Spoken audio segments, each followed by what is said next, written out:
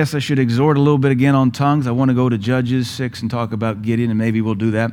I was teaching Albania today through a Zoom service. We've done it the last couple Wednesdays. I think I have one more. And so Pastor Fatmir and Miss Silver there in Tirana, Albania, we were preaching for them. They're spirit-filled. And so when we Zoom in, they go through their regular midweek service, and he exhorts. They worship for several songs, and then he exhorts on offering, and you can pick up on a few things because you can hear English words. And then they pray, then they introduce me, and then I come on the Jumbotron behind Pastor Fatmir, and then he translates. But they were praying in tongues today, and I got so tickled because here they are in Albania, an Eastern European country, and their tongues sounds just like our tongues. You can't even make it up. It just sounds just like, I didn't know what in the world they were praying, but I said, that's tongues. It's not Albanian. It's tongues. It bears witness with you that that's my language. Those are my people. That's my tongue. That's my people right there. Here they are, these beautiful Eastern Europeans, Romanian-looking, Gypsy-looking, almost Turkish-looking, and Greek-looking, because that's the nature of where they come from. But when they pray in the language of the Spirit, that's my language. Those are my people. There's Albanian. Nope, they just switched over into tongues. And it was just the coolest thing. I even exhorted them on it, that I said, I love that you pray in the Spirit, and it sounds like my church when we pray in the Spirit. It's the same when we've been to Iceland, or we've been to Ireland, or been to Europe, or Africa, all over Africa. When they all go from their local, regional, tribal tongues into tongues, it sounds just like our tongues. And it's the coolest thing in the whole world. I did share the story. There is the one time I was in Uganda, and we were in the slums teaching, and it came time to give an altar call for the baptism of the Holy Ghost with the evidence of speaking in other tongues. And so me and Pastor Brett were laying hands on a bunch of people, and I was laying hands on this woman, and she was praying in tongues, and I was like, man, that's it. She got it. That's it. But it just didn't have traction. It didn't ring like it was the Holy Ghost, but it was tongues to me. And then after I couldn't figure out what was wrong, but I could tell in my spirit, something's not right. So I went and grabbed the Pastor Suna, and I said, Kate, come here, judge this. Is this tongues or is this her tribal tongue? And he said, sister, pray. So she starts praying. And he said, oh, no, this is her tribal tongue. And I went, oh, well, that's what I've been praying at home for the last year, which is why I thought it was tongues, because I've been praying apparently in Lugandan. And so I said, all right, well, don't pray in that language and don't pray in English. Just pray out of your heart. And then, boy, she hit it, and then there was tongues. But I thought, that's pretty cool. Her tongues, her native tongue was what my tongues had been for months back home, no doubt preparing for Uganda. But it sounded like tongues to me because it was exactly how I'd been praying. You know, you get used to what your own tongue sounds like unless you kick over into diverse kinds of tongues. And when you do that, then you just pray all over the place, usually in bursts, 15, 20, 30 minutes on some kind of special divine assignment from God. I really don't know how Christians who aren't Spirit-filled get much done outside of their limited understanding. And there is the catch, because Proverbs says, lean not to your own understanding. So then how in the world do you pray when you also have a commandment that says don't lean to your own understanding, when if you don't pray in tongues, you're limited to praying to your own understanding? And that's great, because we need to pray with our own understanding. We need to declare things in our own understanding, but there comes a time where we need to turn our own understanding off, don't lean to it anymore, and begin to pray in the Spirit. I don't think there's any doctrine fought more passionately in the modern age than tongues, because it is your first taste of the supernatural. I remember being a Baptist boy and being born again and being on went on a couple mission trips as Baptist, and not ever really having any teaching on the baptism of the Holy Ghost, but I somehow knew it was of the devil. How do you absorb that kind of stupidity? You've heard me tell my stories about my friend Andrew the hog hunter, who he didn't even know who Shadrach, Meshach, and Abednego was, didn't know who Job was, thought Job was an idiot. And when I asked him about tongues, he said, I heard that was of the devil. First time we talked about it, I said, you don't even know who Shadrach, Meshach, and Abednego is, and you've heard tongues is of the devil. Boy, that devil is so good at his propaganda. So I got Spirit-filled at the age of 19 at a Vineyard church in Knoxville. I had gotten hungry for God. I had absorbed as much of the New Testament as possible, and all it did was awaken a greater hunger in me for more of God. And it was amazing. I got hungrier for more of God. I got hungrier for more of God, and the hungrier I got for God, the closer it pulled me to Pentecostals. And I had been warned about those people by my Baptist upbringing. Those folks are dangerous. They're like all in a cult. They handle snakes. Yeah. You know, I've been among Pentecostals now almost 30 years. I've never seen a single snake. And I've been in Pentecostal circles all over the world for 30 years. Turns out those denominational folks were just liars. Maybe they were the snake. Amen. So I got hungrier and hungrier, and the hungrier I got, the Lord just started sending charismatics to me and Pentecostals to me. And I could tell there was a distinction. This would always offend the denominational folks. There was something different between what I was coming from and these that had this Pentecostalism on them. There was a zeal. There was a boldness, there was a confidence, there was a courage, there was a knowing, there was this something they had. And I could tell as a 19-year-old that the folks I ran with had only gone so far, and they weren't ever going to be able to go further. And so the more I pressed into that, the more I kept bumping into this doctrine of tongues. And I began to run into more and more people who were tongue talkers. And it seems like everywhere I went, I would find out they were a secret tongue talker. And that guy, he just got Spirit-filled last week, fell out in his apartment, spoke in tongues. And then I go visit a church, and turns out they're praying in tongues before the worship service. And there sounds like some kind of ritual seance in that room. And they come out and they worship the Lord with this glow on their face. But it starts to tweak with your mind, and you think, well, maybe where I was raised didn't know as much as they should have known. And maybe they could only go so far. But that would stand to reason if you've been given the third member of the Godhead, the third person of the Godhead in the New Testament. And when churches and denominations begin to slowly take a pen and mark out, without any authority from the Scriptures, everything Jesus Christ, remember that guy? That person of the Godhead? Remember what he said about the Holy Spirit, his Spirit that he would send in his name? There's an arrogance and a demonic blindness when a Christian begins to, without authorization or any scriptural endorsement, take a pen and scratch out everything or almost everything the New Testament said the Holy Spirit would do in our new dispensation. And you begin to emasculate the Holy Spirit. You begin to cut him apart and amputate his power. So this is why I have said now for several years in Pentecostal circles, and again, Pentecostals have the worst doctrine. So we got to judge ourselves where we're at. Charismatics are some of the squirreliest and weirdest people, but we do have the Holy Spirit.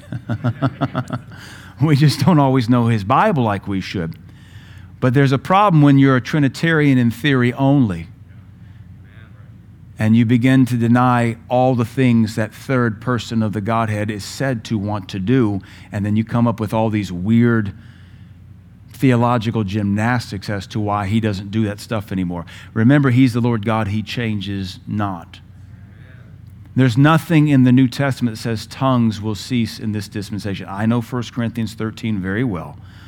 Where there be prophecy, it shall cease. Where there be knowledge, it shall cease. Are we saying knowledge is not already done away with? Are we saying prophecy is done away with when the Revelation says the testimony of Jesus is the spirit of prophecy? Are we willing to say prophecy or the testimony of Jesus is done away with? Where there be tongues, they shall cease. I know 1 Corinthians 13. That's the closest any theologian can come to trying to negate the 120 plus verses that build the doctrine of the baptism of the Holy Ghost. You think about a doctrine that has over 120 scriptures, beginning in the Old Testament, established all the way into the book of Jude.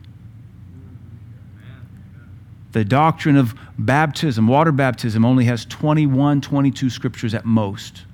The doctrine of communion only has 20, 21 scriptures at most. And for both communion and water baptism, most of those scriptures are repeated in the Synoptic Gospels. So it's the same story repeated multiple times. You have a doctrine called tongues that begins in Isaiah, burps up in Mark, comes heavily through John chapter 4, John chapter 7, John chapter 21, and then hits Acts 1, Acts 8, Acts 2, Acts 8, Acts 10, Acts 19, Romans 8, 1 Corinthians 12, 13, and 14, and then Jude. There's a lot of scripture there, and you're going to take 1 Corinthians 13, one verse, and turn the whole thing off? You're a theological fool. Well, I just don't think tongues is important. What spirit are you listening to?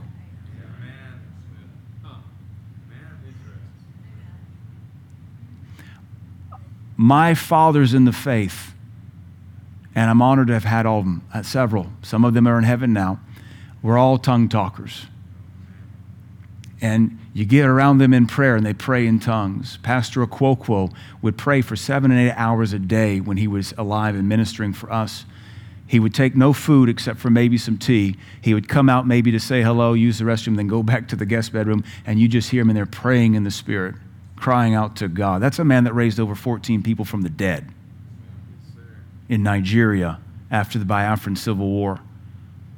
I never heard him say something as stupid as, I don't think tongues is important. You're going to tell a man that raised 14 plus people from the dead that tongues is not necessary? What have you done for God? What is the caliber of your life? What is the measure of your walk with Christ? Amen. What spirit are you listening to that is talking you out of the Trinitarian doctrine? I mean, isn't it a foolish thing to have come through Pentecost, to receive the baptism of the Holy Ghost, and then to let these things slip? Remember, Hebrews condemns that.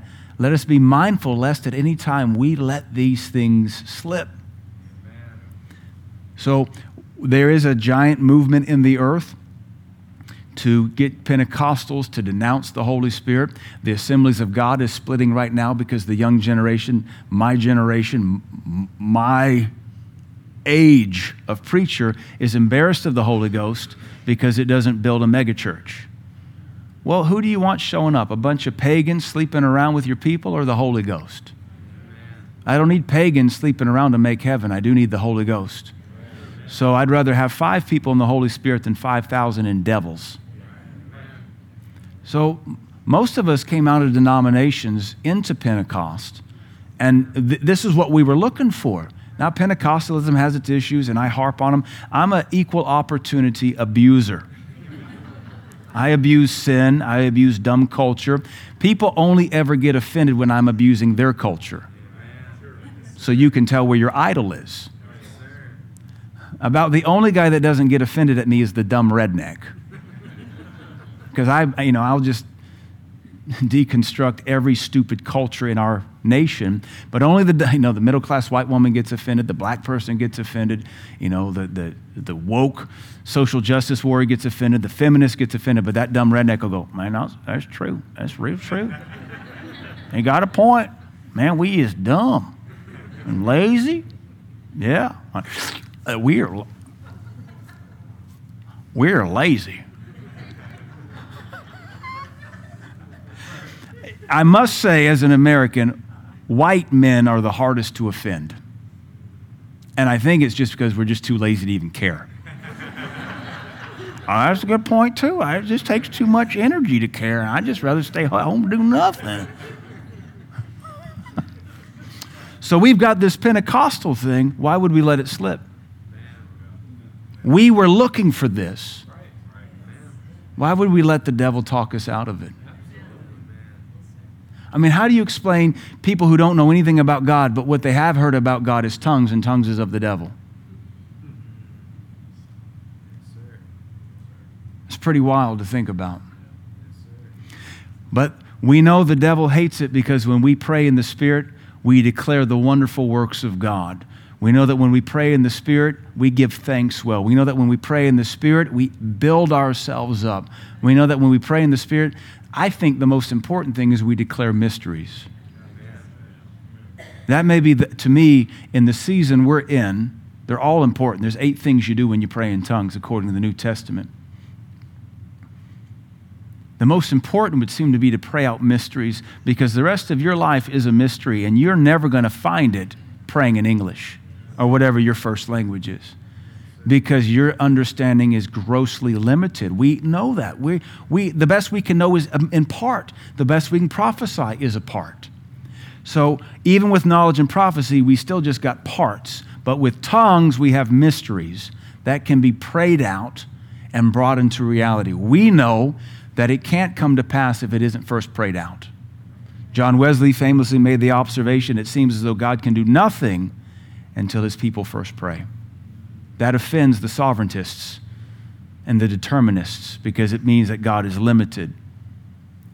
Well, let me ask you, if God is unlimited, why isn't he doing more in your life?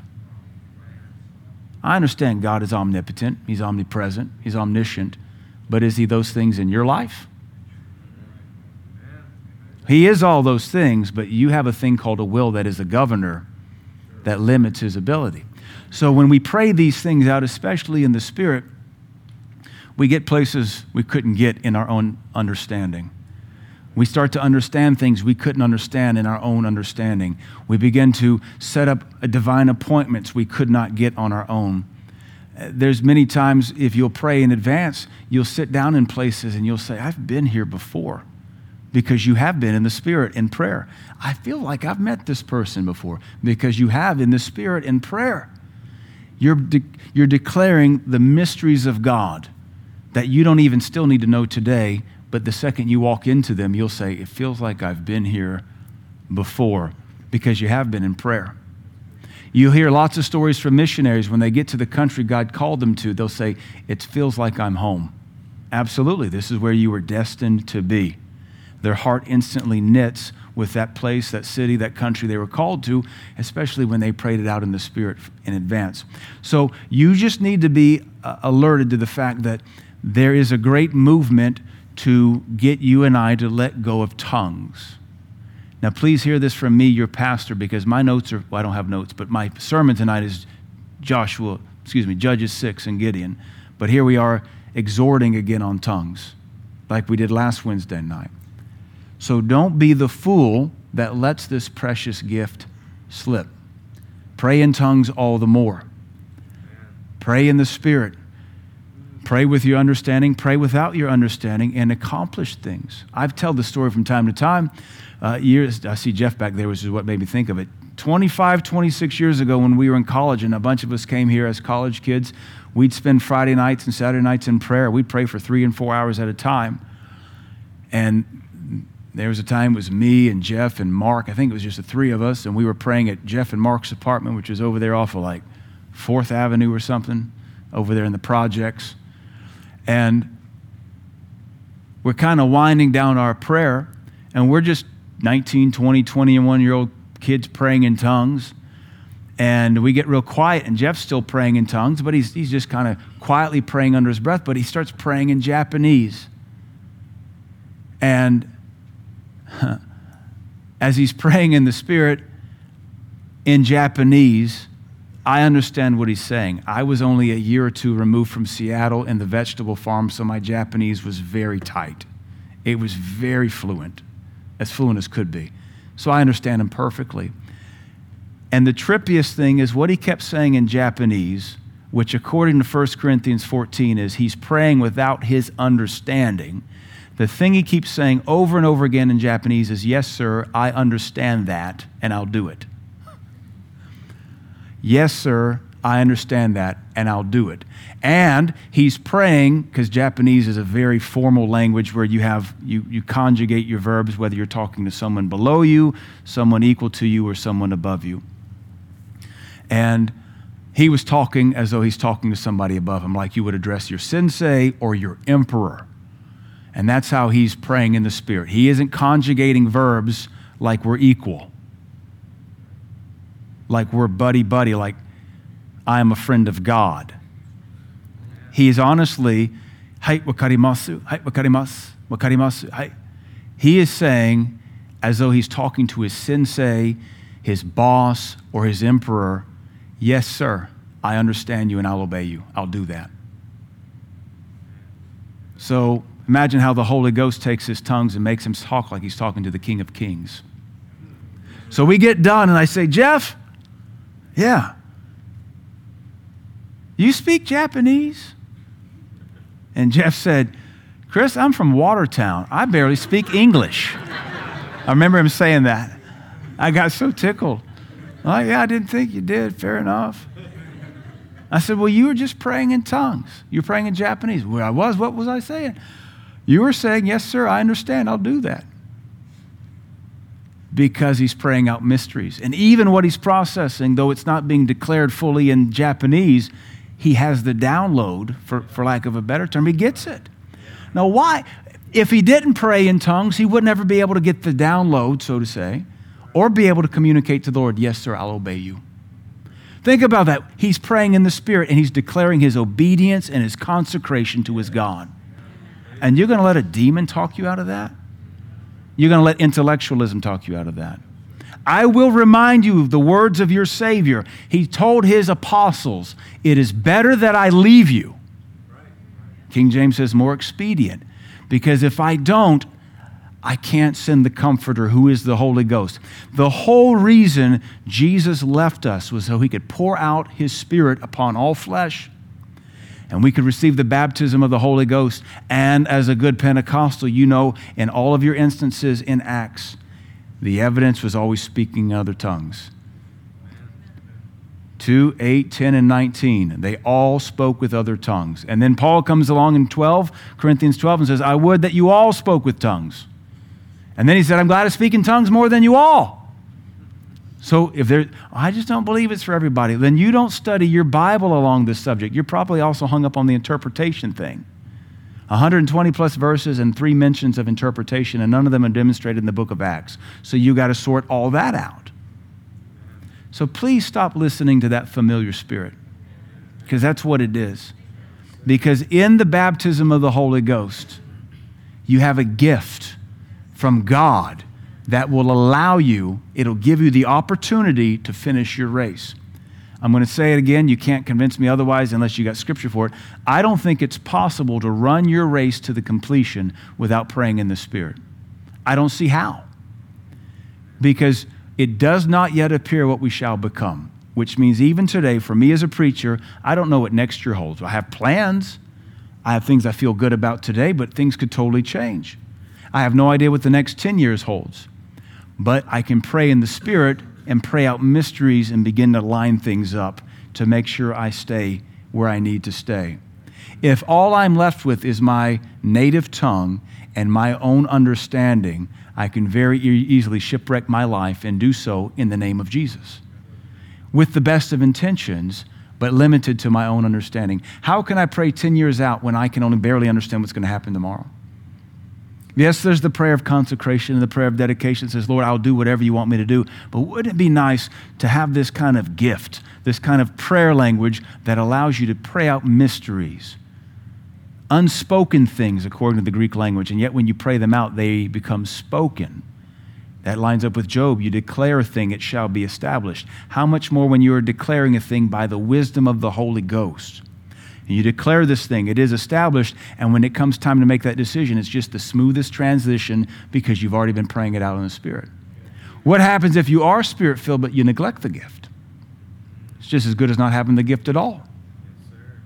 That's why when we receive the baptism of the Holy Ghost, we ought to pray in tongues every day. We ought to pray in tongues more than you all. Dr. Jacob says, pray in the Spirit more than you think you can. Find opportunity to pray in the Spirit 20, 30 minutes a day. An hour a day. Get up a little bit earlier. The more you're going through, the more decisions you have to make, the more you should pray in the Spirit. Lots of times when I pray in the Spirit, when I'm transitioning a service, it's to find the direction because I've got stuff lined up, but all of a sudden I recognize it's not going to fit. So when I pray in the Spirit, and then all the folks who are ignorant of this doctrine because they don't have it and they don't participate in it, so they're mere theorists, they want to demand an interpretation. You should have an interpretation. The whole course of the service is the interpretation.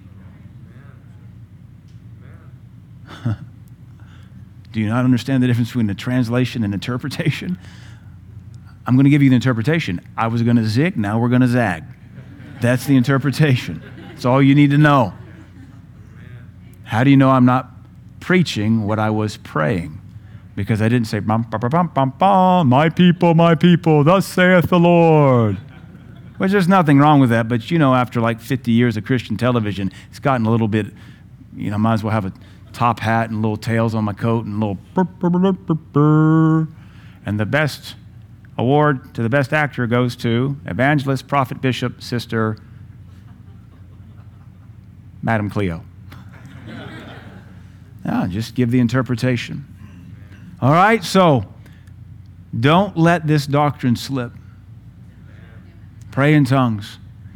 More and more. Just get in the Spirit. Give yourself 20, 30 minutes without your phone anywhere near you. And just pray in tongues. And just walk around so you don't fall asleep. Just pace back and forth. Don't sit down, you'll fall asleep. Some of you have mastered the art of sleeping sitting up. And I guess I'm your training ground. Walk and just practice praying in the Spirit. Practice getting down in your spirit and praying out the mysteries of God. Because there's a big difference between praying in the Spirit and you're in your head and then dropping down and hitting that gusher or that, I call it engaging in four-wheel drive and stump busting, you can be in your head and you just like drive over stumps, or you can slow down, wrap a chain around that stump, put it in four-wheel low and just start pulling stumps. And the difference is or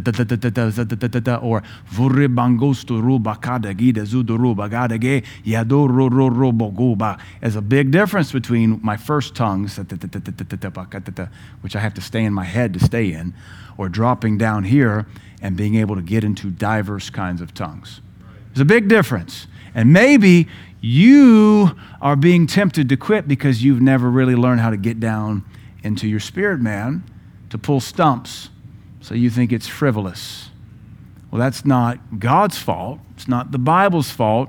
It may just be a lack of diligence in seeking God. And I don't know if that offends you or not.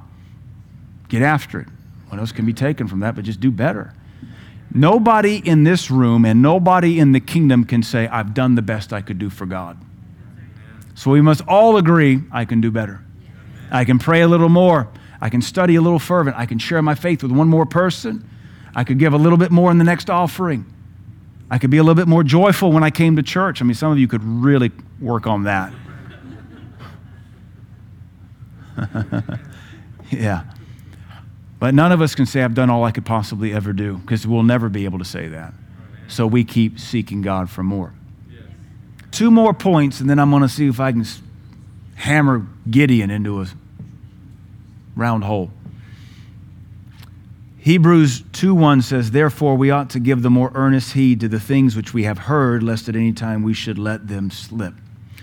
The Greek would read, therefore we ought to be more fervently addicted to the things which we have heard, lest at any time we should let them drift away or leak out like a cracked vessel. I like the word picture because it's a double word picture in the Greek. I like the word picture of drifting away because it's the image of a boat that was tied to its moorings at a dock. I think we've all seen a boat tied to its moorings at a dock, and you can envision how you just undo the rope and just toss it over, and for the first couple minutes, that boat won't go anywhere. But you can turn around on the dock and begin to sort things out, and you wouldn't be surprised to look back around and that boat's 3 feet away. And you think in your mind, well, I can reach over and grab it, pull it back so I won't do anything right. Turn back around and you get to working on the dock, and you know that the next time you turn around, it may be 15 feet away, and now you can't get a hold of it again. That's the word picture here concerning the doctrines of Christ, that if we're not careful, if we don't addict ourselves to the things God has given us, we're going to let them slip away through just foolish negligence. And we don't want to do that. We want to make sure we addict ourselves to it. The other word picture is that it slips through our hands like leaking vessels, which when a vessel leaks, you can't really tell where it's leaking from. It's wet around the bottom and you're not really sure, so you put the cup back down and you wipe it, and we're like, well, maybe it was just condensation. You put the cup back down, you turn it back, come back, and there's another pool of water. And then you begin to realize there's a slight crack somewhere in this vessel. And before long, you've lost everything in it. This verse warns us that we can let go of doctrines. We can lose them. We once believed in them, but we don't anymore. We want to make sure we don't do that with something as vital as Pentecost. Now, there is a lie in the earth. Now, there's a thing, there are neo-Calvinists, there are Spirit-filled Calvinists, so that's not an issue. There's a neo-cessationism. Cessationism is the doctrine that the gifts of the Spirit are done away with. There's a renewed effort to mock the gifts of the Spirit and to mock and denigrate them, because if you're not in constant fellowship with the Holy Spirit, you're going to be caught up with another spirit.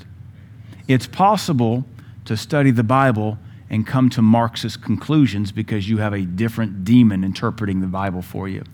We double down on the Holy Spirit that we might interpret the more sure word from the Bible. If we're not in fellowship with the Holy Spirit, then every wind of doctrine can come along and begin to move us. When you divorce yourself from the Holy Spirit, you compromise, or you divorce yourself from all ability to discern.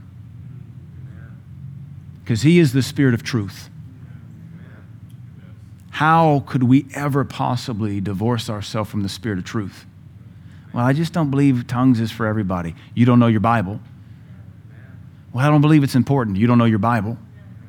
I don't think it's that critical. You don't know your Bible. You're already beginning to call Jesus Christ a liar. So what spirit are you of? I would repent very quickly. Peter said, this gift is for you and for your children, as many as are far off, as many as the Lord God shall call. What's the gift? The baptism of the Holy Ghost. Repent, be baptized, and receive the gift of the Spirit. For this gift is for you. And everybody throughout all of Acts, everybody present in those services got the Holy Ghost. So turn off whatever you're watching, spend more time in your Bible. Did you know the Bible doesn't change? We don't deconstruct it like you do everything else in life. It's not hard to learn. It's written at an 8th grade level, and nowadays it's like a freshman in college level. Used to be it was an 8th grade level. I think used to be it was a 4th grade level. The levels have changed. The Bible has not. We're not ignorant of Satan's devices. He's slowly trying to get us to denounce the doctrines. I've made this argument many times before. Of our core doctrines, how many of them can you scratch off and say, I don't believe anymore, before you compromise your eternity? Having been genuinely born again, having been genuinely Spirit-filled, having been genuinely fruitful, bearing fruit, and then all of a sudden you begin to give heed to seducing spirits and doctrines of devils, and one by one, they won't attack your faith like a freight train, they'll attack your faith like termites. And they begin to hollow out what you believe. Well, I don't really think tongues is important. You used to believe everybody needed it. So there's one. I don't think you have to believe in tongues to go to heaven, not at all. I don't really think the Holy Spirit's that important, you might say. Well, that's the next domino to fall. Well, you know, if the Holy Spirit's not that important, maybe we can't trust these scriptures. I mean, they're still good, and there's still morality, and you know, there's some good stuff in there. And yeah, they built Western civilization. They gave us a moral code. And there's another doctrine to fall. But you know what? If these scriptures aren't real, then maybe this guy, Jesus, maybe he was just a good guy that taught some good things. Now you sound like you belong on CNN. You sound like you should be lecturing at a TED Talk. You sound like you should be a professor. And yet you used to espouse all of those and be fervent. What happened? You did run well. Who did hinder you? No, here's the deal. I know what I have believed. I have not followed cunningly devised fables. I will not allow our church to start clicking off core doctrines that built this church because they're not popular anymore. We're going to pray in tongues more than we ever have. We'll lay hands on the sick. We'll cast out devils more than we ever have because that's New Testament. I care nothing. All these churches falling into drinking and sexual sin, they have one thing in common: smoke machines and light shows. Trampy worship leaders and tattoos and piercings. I know what spirit that's of. I've been preaching against it for 15 years, and I've been called legalistic over it, and now the hens have come home to roost. All we have to do to finish our race is just not be anything like that. And they, by the way, were compromising tongues and wouldn't preach about it, talk about it. So you're compromising tongues. You are Spirit-filled. You used to pray in the Spirit. Now you're starting to sound like some of these churches and these ministries that have gone apostate. Carlton Pearson was Oral Roberts, called Oral Roberts' black son. Tremendous preacher. I've been on the front row in one of his meetings. There was these black ladies behind me in that meeting, and very nice ladies. They're like, psst, psst, boy, psst, psst. Yes, ma'am. Could you take a picture of Carlton Pearson for me? And so they had this was 25 years ago, so it wasn't like a subtle phone. They hand me this big thing. And so they're really sweet ladies, but you could tell they were Carlton Pearson groupies. They loved Bishop Carlton Pearson. Some of you don't know who that was, and that's all right. Tremendous singer, tremendous preacher, tremendous man of faith. So I still remember his message was, be who God called you to be, just add the anointing. That was the whole message, and it was wonderful. So I get the camera, and he's as close to me as I am to Pastor Caleb there on the front row, and I get the camera like this, and as he's preaching, he goes, and he looks right at me, and I'm like,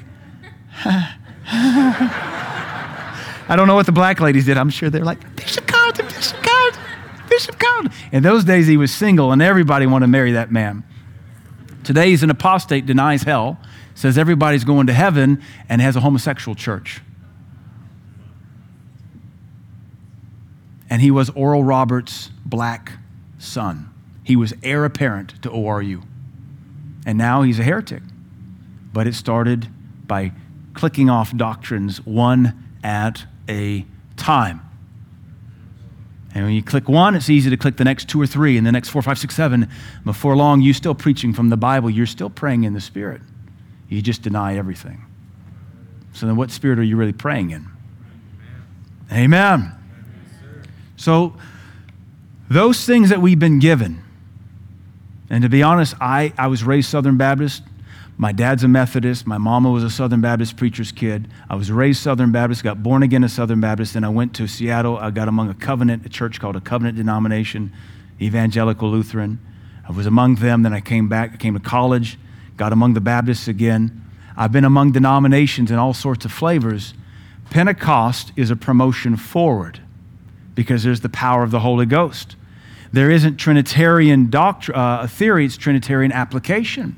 So to go backwards from that is a demotion, and it violates Hebrews because we're not of those that draw back. We don't start deconstructing our faith and denying the Holy Ghost and denying the power of God and denying the gifts of the Spirit and the laying on of hands, all those things contained within the Great Commission. Why would we denounce that? But there's a spirit in the earth to do it, and if I'm teaching on it, it must be talking to some of you. I don't know who you are, because I had some really good things to say about Gideon and his desire to see revival and overcoming his lived experience. So judge yourself. If you were ever Spirit-filled, jumpstart that thing. Pray in tongues.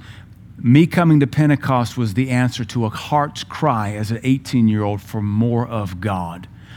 I was backslidden at 18. I was angry at God because he seemed so far away. And when I repented and got back right with him and began to seek him, it thrust me into Pentecostalism.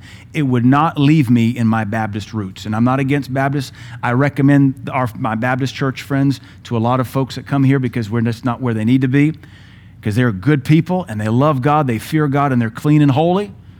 Now, the denomination is not at the national level, but the local guys, they'll die for God's people.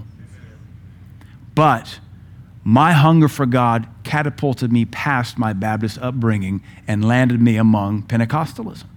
So how could I ever go back? How could my hunger, well, the only way I could go back is I'm just not hungry anymore. I've had my fill. I don't need God anymore. Don't need that third person of the Godhead that Jesus left me with. I'm good. All done. Full. Good. How could I ever be that way? That is subtle Christ denial. Now, if you didn't know, Christ is the Greek word for anointing. The word Christ means the anointing. So when you start denying the Holy Spirit, you're denying the Christ. If you didn't know, that's part of the Trinitarian doctrine. They are one God. So when you deny the Holy Spirit, you're denying the Lord Jesus and the Father. So if we've come further than our denominational brothers and sisters, though we're not better than them, they have things we need that we don't have. But in this regard, if we've obtained this, why would we let it slip? Except we're yielding to either carnality or a demon. There's only two options. Well, I'm deconstructing. No, that's a demon. Well, I've just been reevaluating. You weren't reevaluating when you were on fire for God. Well, there's nothing wrong with questioning the faith. No, we've touched and tasted and handled the Word of God. We're convinced of this. You can't talk me out of this. I don't need to deconstruct or reevaluate anything. The more I study the Bible, the more I just want to double down on all of it.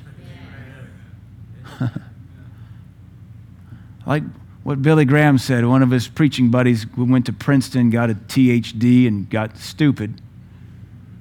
And evolution was being taught rapidly. This is in the 50s. And came back and he told Billy Graham, he said, haven't you heard about this thing of evolution? He said, I've heard about it. Well, don't you know it makes us look stupid when we preach against evolution? He said, I don't know what to tell you. He said, I just know that when I preach this gospel, God comes with mighty power. He basically told his friend, I don't know about science and I don't care. I just know when I preach this book, God shows up in these crusades. And why would I leave God to chase a monkey? I have a degree in geology, and I've been a geologist for 24 years now. I don't have all the answers. I don't need them. Well, where did that snail come from? I don't care. Out from under a rock, as far as I'm concerned. All you need to know is that salt kills them, and they're nasty when you step on them barefooted. I don't have all the answers, and I don't need them. Childlike faith. That just says, Lord, whatever you want. Now, let me show you a verse in Acts real quick. I just don't think this is for everybody. You are a biblical ignoramus. Why do you call names so much? Because I'm judgy, and I have a vocabulary. And I don't have a mercy gift. I have a discipleship gift. Acts 2:38. Then Peter said unto them, that's the whole multitude who he just said, hey, you guys killed Christ. It's your fault. Bunch of pagans, 120 guys, men and women on a rooftop surrounded by a mob. And he just tells them, you guys killed Jesus. It's all your fault because you didn't know God, the Christ, the Holy One. I mean, he's just bold as a lion. 50 days prior, he was a coward in front of a 13-year-old girl at a campfire. And now he's telling this whole angry mob, you killed Christ. You going to kill me too? So that's what the Holy Ghost will do in your soul. What was the difference between 50 days prior and this preaching right here? Pentecost. Holy Ghost came on him. He said, whoo, I get to redeem myself. He's probably looking for that girl. I repent for being a coward, but you're going to hell without this Jesus. All the rest of you are going to hell too. Verse 38. Then Peter said unto them, that's the whole multitude surrounded around the upper room. Repent, not God wants to be good to you. Jesus has a plan for you.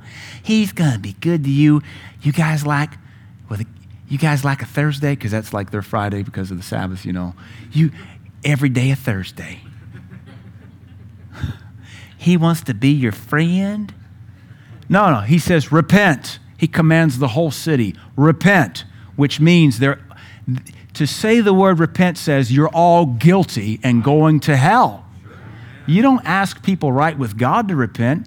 You tell the condemned, repent. The word is an offensive word in one sermon. We don't even hardly use it in our circles because we're too busy trying to be grace-filled. Whatever. You don't know your Bible or the doctrine of grace. Repent and be baptized, every one of you, in the name of Jesus Christ for the remission of sins, and you shall receive the gift of the Holy Ghost. For the promise, that is the gift of the Holy Ghost, is unto you and to your children and to all that are far off, even as many as the Lord our God shall call. And with many other words did he testify and exhort, saying, save yourselves from this wicked generation. Untoward in the Greek means sick and stupid culture. What's the Greek word? Scolios, where we get scoliosis. Crooked, twisted, untoward, that's King James. Crooked, perverse, wicked, unfair. One translation says, save yourselves from this sick and stupid culture. You'd have thought he was preaching to America on a college campus. Save yourselves from this sick and stupid culture. The gift of the Holy Ghost is for everybody, and we don't divorce ourselves from it. Go to Timothy. Let me show you another verse, because I guess based on this exhortation and preaching, this is where some of you are. I don't want you to be here. 2 Timothy chapter 3. Real quick, then we're going to wrap it up here. I guess we're not going to touch on Gideon tonight. We'll save it for next Wednesday, unless we have to exhort on the baptism of the Holy Ghost again. Oh, makes me want to go pray in tongues more. Yeah. It's a good thing when it comes out of you when you're in trouble or in pain. And tongues just comes out of you. Schmitty and I were backpacking last week, and I was tending the campfire, and I accidentally grabbed the end of the stick that had been in the fire, so I grabbed the hot coal, and Jesus came out of my mouth. I was so proud it wasn't anything else. It almost felt like the guy off of Indiana Jones when he grabs the medallion. I went and checked my hand to make sure it wasn't going to just lose a whole bunch of skin, but I grabbed that hot end of the stick with the white ashy coals right there. But I went, Jesus, have mercy. And Schmitty said, yep, that's the hot end. You must be an engineer. The answer was accurate and useless. 2 Timothy 3:1. This know also that in the last days, perilous, or a loss of strength, shall come. Isn't it interesting? The Greek also means a loss of strength, when the church should be very strong. For men shall be lovers of their own selves. That word in the Greek means self-kissing. One great minister, Rick Renner, said, that's the selfie today. All these folks taking pictures of themselves and throwing 1,000 filters to find love. Men and women shall be self-kissing. That's the fish face, duck face, selfie. Covetous, boasters, proud, blasphemers, disobedient to parents, unthankful, unholy. All these are things that will strip you of power. Unholy, without natural affection, that means without natural human compassion. One translation is heartless, or we would say you just love the wrong thing. I would call it animal idolatry. You know, when you have a fur baby, that is without natural affection. When you love an animal more than a human, you are without natural affection. When you'd rather save the whales and save the babies, you're without natural affection. Truce breakers, false accusers, incontinent, that means no self-control. Fierce, despisers of those that are good, traitors, heady, high-minded, lovers of pleasures more than lovers of God, having a form of godliness, but denying the miracle power thereof. From such turn away. Here's another word for excommunication. It gets to be real hard for a pastor when some of the people you pastor are in this list regularly. So let me break down verse 5, and then we're going to pray and figure out if anything else we need to do. Having a form of godliness, but denying the dunamis. That's the word power. Dunamis, miracle power, healing power, miraculous power. The word deny there doesn't mean deny like we understand deny today, where we just deny its existence or reject it as true. The word deny there means to repudiate or to divorce. So there is that element when we deny something, we speak against it and we say, nope, it's not for me. We deny it. You come to my door and I deny you, to turn away. So in the Greek, there is this element in the translation that is divorce. So So this gives us a list of things that we do in our life that inadvertently divorce us from power. But when you start just like purposely divorcing the Holy Ghost, that's sawing off the limb you're standing on. I would almost predict or diagnose the reason you divorce yourself from the Holy Spirit is because he makes you miserable. Because to try to have a walk with God and stay dirty, the Holy Ghost is just going to sit there and smack you left and right. Just like if I try to have fellowship with my wife, but I've been mean to her and I haven't repented, the Holy Ghost is going to make me miserable. So sometimes it's just easier if we deny the Holy Spirit so we don't have to have a conscience anymore. And one thing about Pentecostals, when you pray in tongues, that Holy Ghost will smack you around something fierce. So let me ask you, are you wanting to deny the Holy Spirit because he's making you uncomfortable?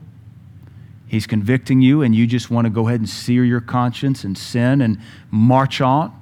Because if you want to, you can do that. And it's the first step towards Christ denial. You'll give heed to a seducing spirit and a doctrine of devils, and you'll sear your consciences with a hot iron. The next step is to blaspheme the Holy Spirit. And you're already in the process of doing that. You will always have a spirit speaking into your life, and you control what spirit that is. There are many voices in the earth. You regulate what they are. May it be the Holy Spirit in the Word of God, and the Holy Spirit in the Word of God. The Bible concludes here, from such turn away. From such turn away. In the footnote of my Bible that I wrote, I said 2 Thessalonians 3:6, which is the verse we just read for the offering. From such turn away. He says, withdraw yourselves from every brother that walketh disorderly. This verse says, anybody that starts divorcing themselves from the power of God, walk away from them. So what happens in the local church is I, as the pastor, or any good pastor, we just double down on the Holy Ghost. Preach an exhortation like this and just say, listen, if you don't want to speak in tongues, that's all right, but we're going to. And just know you're missing out. And what will happen is you'll become more and more uncomfortable in the presence of a holy God as you sear yourself more and more and more.